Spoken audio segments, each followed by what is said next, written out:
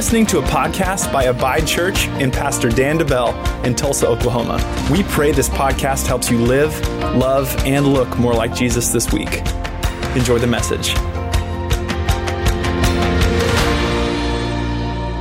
If I haven't had the chance to meet you just yet, my name is Dan DeBell. I'm the lead pastor here at Abide Church. Man, so excited to have you with us today. What an incredible season we're in our church. What's been amazing is coming out of a crazy year in 2020. The last year for our church has been every month, everything has been in the green. And it's been amazing to see this healthy, steady growth as God is continuing to build his church. It's been amazing. I want to share a little bit, before we dive into today's topic, I want to share a little bit of the vision behind our Sabbath Sunday next week. You know, I had a pastor friend that was visiting last week, and we were sitting and talking with him after dinner, him and his wife, and we told him, hey, on 4th of July, we're taking a Sabbath. Like, we're not doing church online, we're not doing church in person, and I said, we're going to take it off, and we're going to rest. Our teams are going to rest. And him and his wife looked at each other like, why haven't we thought about doing that? That's a great idea. You know, we realized this, the first institution that God put in place was not the church. It wasn't the church, it was the family. The family. And I don't know if you noticed this, but if you look around the world, you watch the news, you get on social media, you're going to find out really quick that the family is under attack. Because the devil knows that the family is the purest form of church.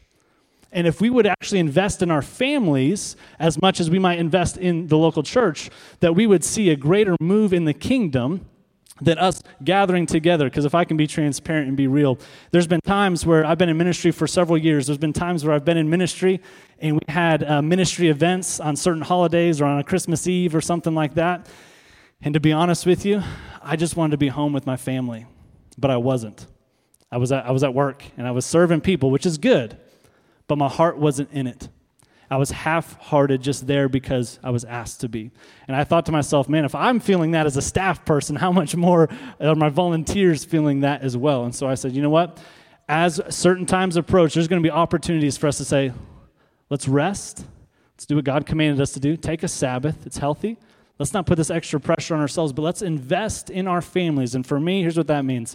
That means no screens, no phone. That means literally turning my phone off so that I can be undistracted with my family. And I would encourage you to do the same. And watch what God will do if we will take a moment and invest in our spouse, in our families. And if you're in here and you say, well, I don't have any family, or maybe I don't have any family close by, this is why it's important to be involved and to be here every single week. Look around. This is your family. Talk to somebody after service and be like, hey, can we get together on 4th of July? I promise you, there's going to be people that will surround you and be with you and want to celebrate with you. Amen? It's going to be good. It's going to be good for our church. Here's what we're doing. Today, we're continuing our vision series. We're talking about how to look like Jesus. And in fact, our vision is pretty simple. Here at Abide Church, we say we want to help people live, love, and look like Jesus. Well, if we're going to do that, we have to do it, right? If I'm going to help other people, I have to be doing it myself. And so last week, we talked about how to live and how to love. To live like Jesus is to serve like Jesus. To love like Jesus is to give. But what does it mean to look like Jesus? We're going to talk about that here today. God's word challenges us in 1 John 2:6. It says this, if we say we abide in Jesus, we ought to walk just as he walked. So it can be great. We can say we're Abide Church, or I can say personally, I'm abiding in Jesus. But if I'm not walking like Jesus walked, then I'm not actually abiding. Then I'm just fooling myself. Right? In the book of James, that's what it says. My religion is worthless if I'm just all talk and no action. I've got to put some feet to my faith at some point and walk out what I say I believe. And that's what it means to look like Jesus. But the first thing is this. I think a lot of times, and I've been guilty of this, a lot of times one of the greatest cop-outs for living righteously or for walking by faith when it comes to believers is this, that we will look at Jesus and we'll look at his life and we'll say, well, that was Jesus. You know, Jesus did that. You know, we don't really, I can't really relate to that. He did that in that situation, but I don't know if I can. But the issue with that is, what did Jesus say? Follow me. Let me show you. And that's what he says to us today. He said that to his disciples, and literally disciple is, in context, is to be following so closely behind your rabbi that the dust from his feet are getting on your feet and your sandals. Literally in the times of when Jesus was here, that's what it would mean. I'm going to follow my rabbi so closely that even before the dust settles behind him, that it's getting on my feet. I'm going to do exactly what he says to do. And here's what God's word says. The first thing we have to realize, if we're going to look like Jesus, the first point, if you're taking notes, is this. God desires you to look like Jesus. He desires it. That's his plan for you. His plan is not, hey, I'm going to get you saved, and someday you're going to get to heaven, and it's going to be great. No, he's got a lot for you to do here on earth. He's got a lot for us to do. But in order to do what he's asked us to do, I've got to allow some changes to take place in me. Let's look at some scriptures. Romans 8:29. For whom he foreknew, he also predestined to be, look at this, conformed to the image of his Son. He predestined what? Even before time. His goal, before anything, he said, I need the people that I've created to what? Be conformed to the image of my Son, to be growing into my Son. To be growing so that as they go, people say they look just like Jesus. They talk just like Jesus. They serve just like Jesus. They give just like Jesus would. Let's look at another verse right here, 2 Corinthians 3:18. And the Lord, who is the Spirit, makes us more and more like him, capital H, as we are changed into his glorious image. The Christian life is not a static thing. And that's where sometimes in America it can be easy to be static, right? It can be easy to cash it in. It can be easy to be, I read my Bible. Sometimes I pray when, things get really bad. But am I growing into Christ? Am I maturing in my faith? Because if I am, I should be seeing change. If there's no change in my life, if there's no moments in my life where I say, man, even a year ago, I used to do that. I used to say that. I used to be like that, but now I am different. If that's not happening on a regular basis, then I've stopped growing. And that's not the goal. The goal is growth. The goal is never, I have arrived, okay? I've been in church for 40 years. I think I know, all right? I've arrived. I'm good. No, that's never, we don't see that in God's word at all. The goal is to continually be growing, being changed into his glorious image, but we have a part to play. And here's where we see it in Romans 12:2. And do not be conformed to this world, but be transformed by the renewing of your mind, that you may prove what is the good and acceptable and perfect will of God. We have a part to play. The Holy Spirit will come in at salvation, and he's going to cut out and change some things in my life. He's the one that gives us the want to walk like Jesus. However, if I'm not doing my daily disciplines, I'm not equipping the Holy Spirit to work in my life. Everyone wants to sit back and say, well, if the Holy Spirit wants to, and they don't put any responsibility on themselves. That's not accurate. We have a part to play. What does it say? Don't be conformed to this world. Be transformed by the renewing of your mind. How do I renew my mind? Whose job is that? That's my job. I have to do that. So here's what it shows us. Every day, either I'm being conformed to the world or I'm being transformed by the renewing of my mind. There's no in between. There's no middle ground.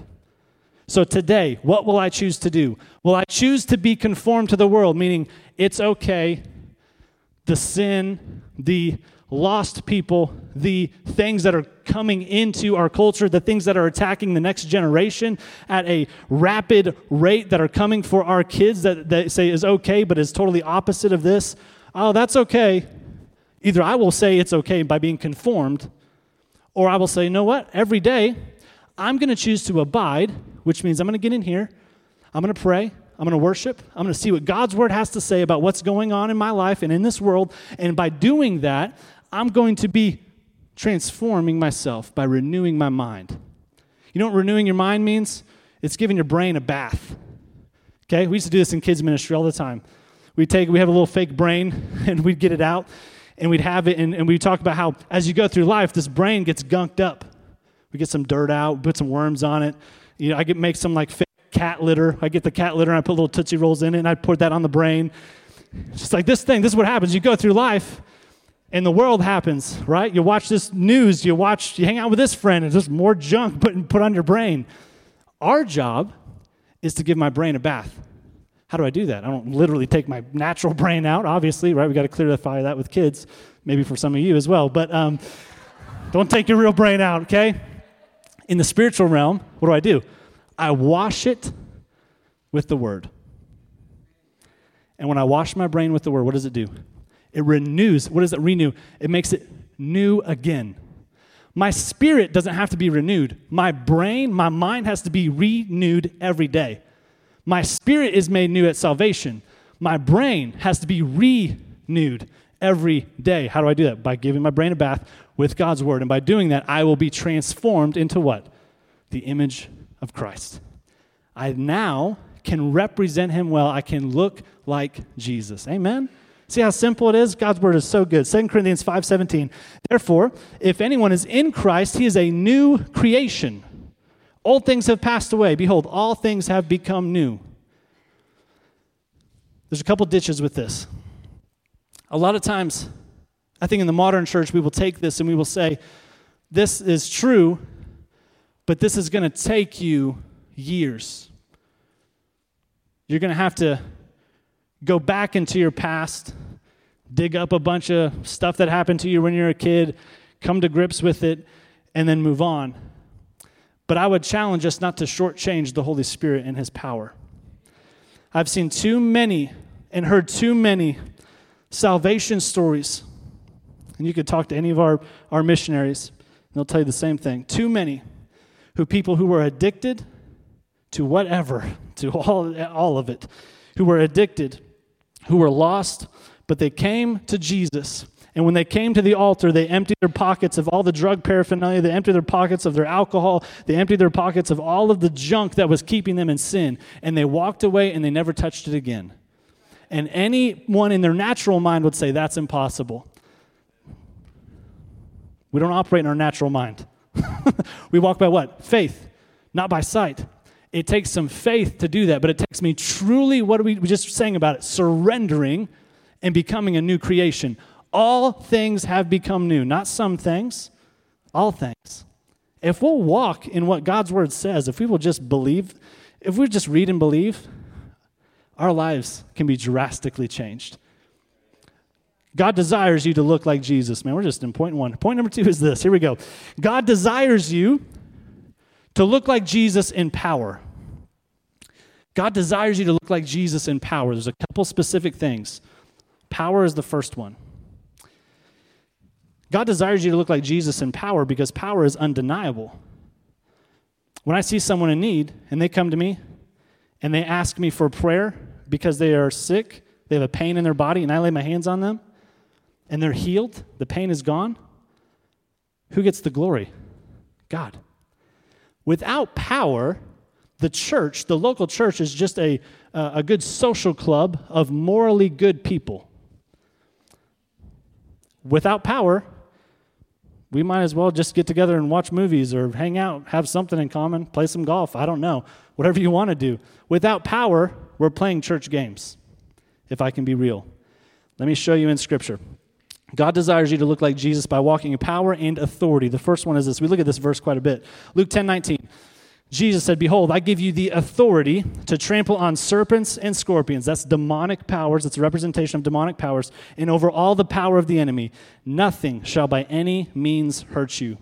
That's true for you today. If you're a believer in Christ, you have access to this. I'll say it different. You're called to this. You have authority over all the power of the enemy. And if you second guess that, go back a few weeks. I did a message called Into the Storm, and we talk all about that. Let's move on to the next one. Mark 16, 17 through 18. And these signs will follow those who believe. Everyone say believe. Say it like you mean it. Believe. In my name they will cast out demons. They will speak with new tongues. He's going to give you a heavenly language. They will take up serpents. There it is again. That's us binding spiritual enemies. And if they drink anything deadly, it will by no means hurt them. They will lay hands on the sick, and they will recover. God's desire for you, this is part of our Great Commission. His desire for you is to operate in power. In power. Let's look at this next one. John 14. Jesus said, most assuredly, I say to you, he who believes in me, the works that I do, he will do also. Stop there for a second. He will do also. If I'm doing the works of Jesus, who do I look like? Jesus. I'm bearing his fruit, not my fruit. Do you see how God's word and the apostles confirmed you are called to be transformed into looking like Jesus, but Jesus himself said, when you, here it is again, the key word, he who believes in me, he will do the same works. Now let's continue. It gets crazy here in a second. And greater works than these he will do. Greater works. That's a message in itself. But I would challenge you to just make a side note right there. And to ask yourself, you don't have to raise, I'm not have anyone raise their hand, but to ask yourself, do I believe that for my life? Do I believe that for my life? He says, you will do this because I go to my Father. And whatever you ask in my name, that I will do, that the Father may be glorified in the Son. If you ask anything in my name, I will do it. Do we realize the potential of this last verse? And again, do I believe that? If you ask anything in my name, I will do it. Here's how I would put it.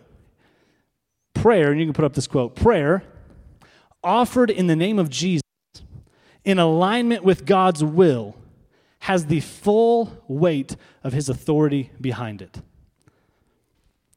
Prayer offered in the name of Jesus, what Jesus just said, right? If you ask anything in my name, his name, I will do it. In alignment with God's will, what's his will? It's his word. He's a good father. He didn't say, pray according to my will. It's a mystery. Hope you can figure it out. No, he said, pray according to my will, which is my word. If you'll do that, we have the full weight of his authority behind our prayers. So if I want my prayers to be effective, it's really pretty simple. I need to be abiding, which is seeking after Jesus every single day. And when I pray in the name of Jesus, not because that's what we're supposed to do. I pray in the name of Jesus because I believe that when I speak this name in authority, that every knee has to bow to it, that every spiritual enemy will run from it, that as I speak it, mountains move, miraculous things take place. Too many years of my life, I thought, well, I pray in the name of Jesus because my pastor prayed that way, my parents prayed that way, but then eventually I figured out, why do I pray that way? Because things change when I speak his name.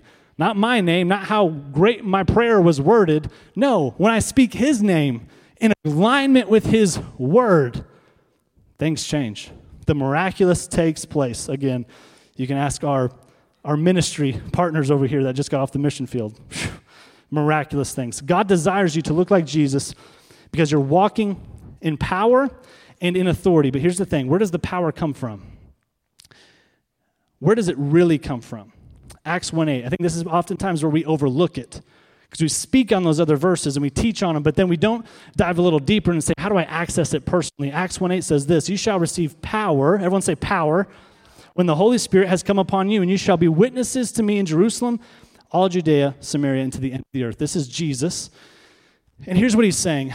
If we back up a little bit in the timeline, Jesus has been crucified, put in the grave, raised to life. He goes and he sees his disciples. And in this moment of seeing his disciples, the word says that he breathes on them. And he says, receive the Holy Spirit. That is the moment of the disciples' salvation. He breathed on them. They received the Holy Spirit on the inside, just like we do at salvation. When I put my faith in Jesus, I have the Holy Spirit on the inside. But immediately after that, Jesus says, now wait in the city until you receive the gift from my Father. Wait. Well, if they had all they needed at salvation, why does Jesus say wait? Because the power had not yet come. The power, they had not been baptized in power just yet. So here's what happens. They had to receive the baptism in the Holy Spirit. This is a series in itself. In fact, several months ago, I did a series on the Holy Spirit. If you want to dig a little deeper, go back and listen to that series on our podcast, on YouTube. But let me say it like this. My salvation process, if you want to call it that, I have a moment where I put my faith in Jesus and I receive his Spirit, the Holy Spirit, on the inside of me. Now we can walk together. But there's a second step. Jesus also said, well, we need to be baptized. What is baptism? Baptism is the wedding ring of my covenant with God. Baptism, this ring right here doesn't make me married to my wife, Leslie. The covenant that I made in front of witnesses makes me married. If I take this ring off, I'm still married. But what does this ring do? It says, hey, everybody else, I'm serious about my covenant relationship with my wife. That's what water baptism is. I'm showing you what took place on the inside. It's an outward expression. But then after that, what do we see? I can show you so many times in the New Testament where they say, now we have to go because the Holy Spirit had not yet fallen upon them. Meaning this, there was a baptism in the Holy Spirit that had to take place in order to receive power. So here's what Jesus says. He breathes on them, receive the Holy Spirit, wait in the city. Wait in the city. Because he says wait until you receive the fullness. So I received the Holy Spirit on the inside of me. Man, I'm getting into a totally different message. Somebody needs to hear this today. Imagine I have a glass in my hand. At salvation, I put water in this glass. That water represents the Holy Spirit. That's what I look like. I have a glass. I have the Holy Spirit on the inside of me, that water. The baptism in the Holy Spirit is me taking that glass and putting it into a river of living water and then taking my hand off of it. Meaning this, I'm surrendering my life to the river of living water, and where the living water, which is God, where he wants to move me, direct me, and guide me to go, I will go as the glass in the river. Baptism means immersed into. It's not just water baptism, it means immersed into. So I receive Holy Spirit. But then God's word says Jesus will come and he will baptize you in the Holy Spirit. I'm taking that glass, I'm putting it in the river of living water and letting him guide and direct my life. So here's what God shows us then. If he says, wait until you receive power, he's showing us that you cannot carry out the mission of God without Holy Spirit power. Because after he breathes on them and he says, receive the Holy Spirit, he then gives them the Great Commission. He says, wait until. But then he's also instructing them to go and to disciple people. But not until you receive the fullness of my power. So here's what that shows me. We cannot make disciples, build a church, see the sick healed, see the addicted set free, see people move from sin to righteousness without Holy Spirit power. If we do it on our own, we are laboring in vain. That's what the scripture says. We can build churches, but if I'm not operating in power, God's word shows us. I don't want to step on anybody's toes, but again, we're building clubs. What difference then are we to any other god? You ever thought about that? If there was a group of Muslims who outside their meeting said, hey, we have free donuts and coffee inside. Come in and check it out. Right? I'm not against free donuts and coffee. We had that here today. But if that was their motivation to get you there, what would it show me? Why would I serve your God? There's no power there. Your God is just somebody you're talking to. But God created us, the body of Christ, to have power. Why? It's undeniable. He is the God, the only God. Jesus is the way, the only way to him. And through the power of his Holy Spirit, we can change things that don't make sense in the natural, but in the supernatural, they are possible. Why? Because of him and his power. Do you see what I'm saying? Otherwise, we're just like everybody else, and the world doesn't need another church to be like everybody else. The world needs a church that is salt and light, that when people walk in, they actually see some change in their life. Amen? Amen. All right, let's continue on here. We cannot look like Jesus without Holy Spirit power. So God has made available to each and every one of us supernatural power to overcome the world and to live a victorious and transformed life. That power is available to you, every believer. It's not just reserved for pastors or church leaders. It's available to you because Jesus said, you go and make disciples. We made churches to make disciples. That's great. God put that in place. However, our job is to make disciples as well. As individuals, we have to go. We have to carry the power with us. Specifically, this power comes from the baptism in the Holy Spirit and a personal prayer language, praying in tongues. And I know as soon as I say that, some of you got a little shiver in your spine like, oh, no, I've seen too many weird things on that, okay? One too many YouTube videos or one too many services you were trapped in where things got real weird, right? Why is this guy barking like a dog over here? What is happening? The baptism in the Holy Spirit and praying in tongues, it doesn't make you weird. It makes you like Jesus. It makes you powerful like Jesus. Let me show you a few verses here. In Ephesians 6:18, I don't have the slides for these. Ephesians 6:18, this is the end of the armor of God. Here's what it says. Pray in the Spirit at all times and on every occasion. A lot of Christians are walking around thinking they've put on the whole armor of God, but they forgot one part.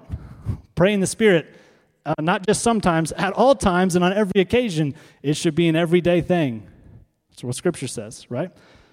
1 Corinthians 14:5, the Apostle Paul, he says what? I wish you all spoke with tongues. Now, the Apostle Paul wrote that, but who breathed that? Holy Spirit. This is Holy Spirit breathed and then written down. I wish you all spoke with tongues. And he takes it a step further in verse 39, 1 Corinthians 14:39. Do not forbid to speak with tongues. Whoopsie, right? I've heard a lot of teaching that says, don't be doing that. That's reserved for them weird people over here. But I would challenge you to go back, listen to that Holy Spirit series that I did. I teach it as plainly as I can. And I'm going to show you how simple it is in that series. It's not weird. It's not flaky. It doesn't turn people away. But Scripture says it's actually a sign for unbelievers. But we got to read this thing to know what the truth is, right? Not to believe some YouTube videos or somebody's representation. As always, don't take my word for it. Take God's word for it. Amen? Last point is this. God desires you to look like Jesus in purity. In purity. Everybody wants that power. But purity is where the rubber meets the road. Righteousness, walking in right standing.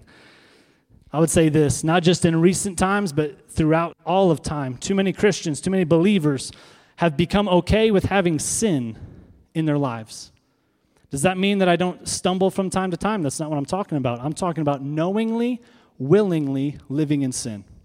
When I know God's word, when I am in church, and I know that there's verses, I know that there's promises from God that are in contradiction to my actions, but I do it anyway, that's not okay.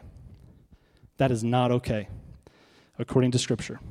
Too many people, they identify as the sinner after they've been saved. I'm just a sinner saved by grace. Well, at one point you were, but not anymore. You're now a saint. You are called to righteousness. God's word says, now be holy as I am holy. That means God doesn't look at you and see a sinner. The devil looks at you and calls you a sinner. God looks at you and calls you by your name. Righteous, holy, beautifully made, masterpiece. That's what he sees when he looks at you. He doesn't see your sin anymore. That's what his word says, separated as far as the east is from the west. He doesn't see that. Too many people say, well, me and God have an agreement. We have things kind of worked out. I talked to a guy just a few weeks ago. This is what he was telling me. In my belief, and he believes in Jesus, but he doesn't know the word. In my belief, we kind of have things worked out. There's grace for that. Is there grace? Absolutely. And I think God's grace is so much bigger and grander than we can ever comprehend here on this earth. But grace without truth is not Jesus. Grace without truth is not Jesus. Why? Because when Jesus, when he was here, what happened? They brought the woman who was caught in adultery, and they throw her at his feet. And what happens? He begins to write in the dirt, all this whole thing. Finally, everyone leaves. He says, the first one that doesn't have sin, throw the first stone, and they can't do it. And so he looks up, and there she is. And he says, where are your accusers? And she says, Lord, there are none. And this story gets me every time because Jesus, his response is grace and truth. His response is, neither do I condemn you, but go and sin no more. We love the, I don't condemn you. But the same Jesus in the same breath said, now go and sin no more. Meaning what? Be changed, daughter.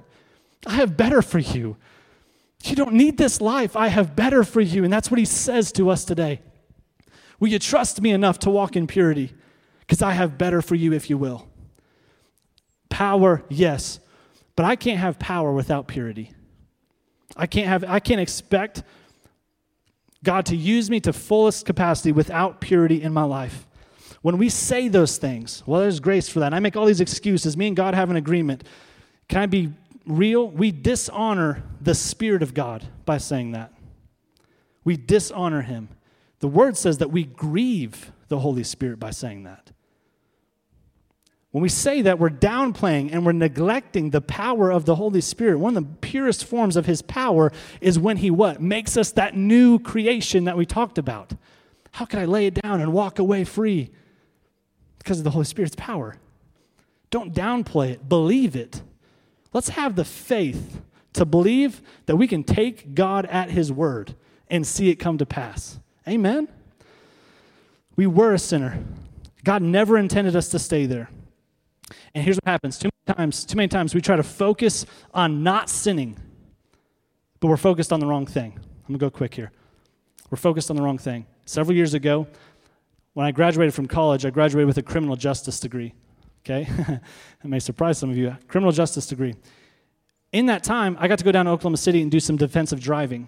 We learned how to chase cars, how to go through the course, how to, not hit the cones. Well, the problem was the first thing you had to do is you had to go through this course in a certain amount of time without hitting any cones. And if you hit one cone, you were disqualified. You failed the course.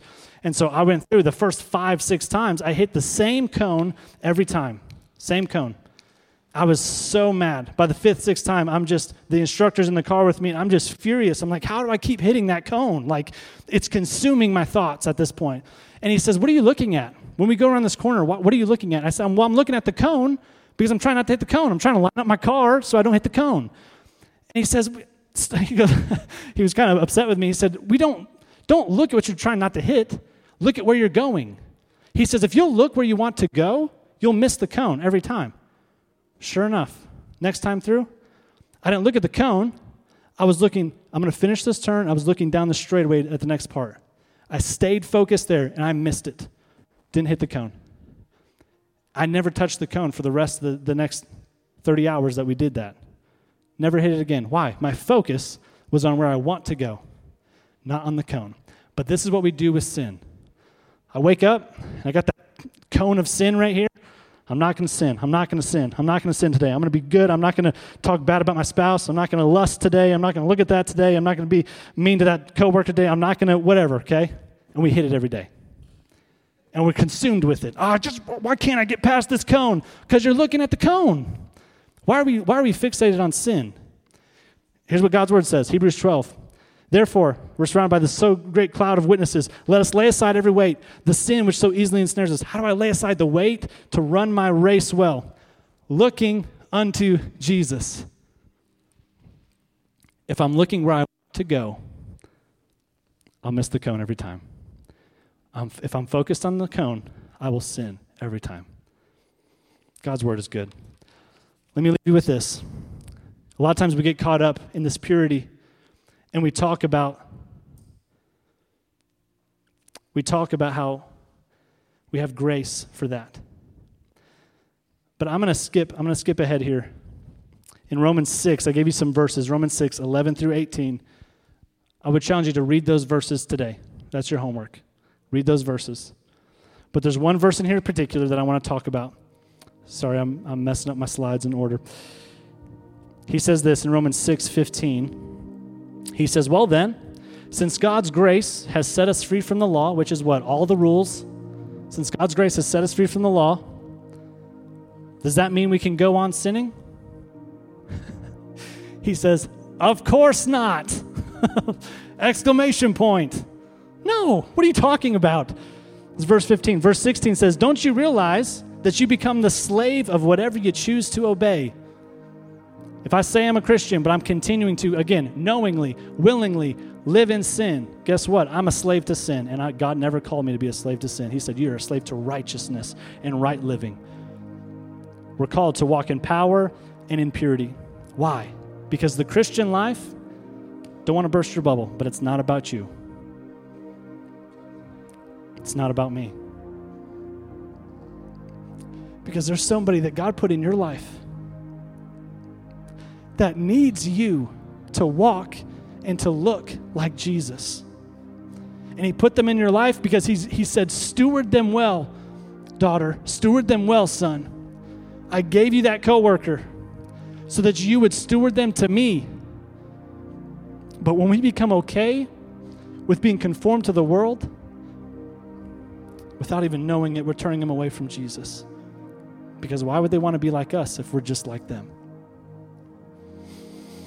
1 John 2:10 says this, he who loves his brother abides in the light, and there is no cause for stumbling in him, meaning this, he does not cause others to stumble. If I say I abide in Jesus, then I must live above reproach. You can follow me day, night, in public, in private, but you can look at my life, and there should be nothing in there that would cause you to stumble. Well, it may not be sin for me, but if it led someone else to sin, Jesus had some things to say. Matthew 18:6, whoever causes one of these little ones who believes in me to sin, it would be better for him if a millstone were hung around his neck and he were drowned in the depths of the sea. That should put a little fear of the Lord in you. That's healthy. That's the beginning of what? Wisdom. One of these little ones, we're not just talking about kids. Little ones, original language is what? It's new believers. It's the spiritually immature believers who are growing. If I cause them to stumble, but we're called to mature in faith and to lead others into maturity as well. What leaders do in moderation, followers do in excess. What leaders do in moderation, followers do in excess. So if I'm called to disciple people, if I'm called to lead people to Jesus, if I have people looking to me that maybe I don't even know that they're looking to me to see who this Jesus guy is, what I allow in my life in moderation, not sin for me, followers do in excess. This is why my wife Leslie and I, we don't drink any alcohol. If I say you have a casual drink from time to time, are you going to hell? Absolutely not. That's not in God's word. Drunkenness is a different thing. But we can't afford, as spiritual leaders, me and Leslie, we can't afford for someone to look at my life, and this alcohol is one example, and to have a casual drink, but for them to be okay and introduced and to fall into drunkenness, and God forbid what happens after that. Families ruined, lives lost. I can't afford. Why? Who's that on? Well, they took the drink. What did Jesus say? Who said it was okay?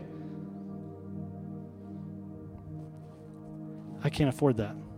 I won't. Alcohol is one example. Okay, I'm not picking on that. I'm just saying, though. This is why we have all of our volunteers sign an honor code. Why? Because we're caught up in legalism. I've had people say that. We're caught up in legalism. We got all these rules. If you're going to be here, you got to follow these rules. No. Here's the honor code. It's an invitation to go to another level spiritually. That's what it is. That's what Jesus, grace, and truth is. It is an invitation. The grace of Jesus is not a pass to continue sinning. It is an invitation to live righteously. It's an invitation to say, come on. If you're going to follow me, let's go. Follow me. It's not so we would rule your lives. Here's what it is. Our world needs us to go to another level spiritually. Our world needs people who will walk in supernatural power and in supernatural purity, because when this world gets dark, there has to be some actual light and some actual salt in this world, and it won't come without power and without purity. That's what God's word has to say. So what does it mean to look like Jesus? Power, purity. Relying on him. Let's pray. Heavenly Father, we love you. We thank you for your word. We thank you for the helper, the Holy Spirit, who guides us, who directs us, who gives us the power to do what you've asked us to do. And God, I pray that today you would help us live that out. This week, help us live that out. If there is some impurity in our life, knowingly, if we've been knowingly, willingly living in sin, help us identify it, help us defeat it, and help us walk in purity this week. If there is a situation where we need to walk in Holy Spirit power, I pray that you would empower us, Holy Spirit, to do what you've commanded us to do, to give us the authority to go to work on your behalf and to steward your kingdom well. We thank you for it. We expect great things in Jesus' name. Everyone said, amen.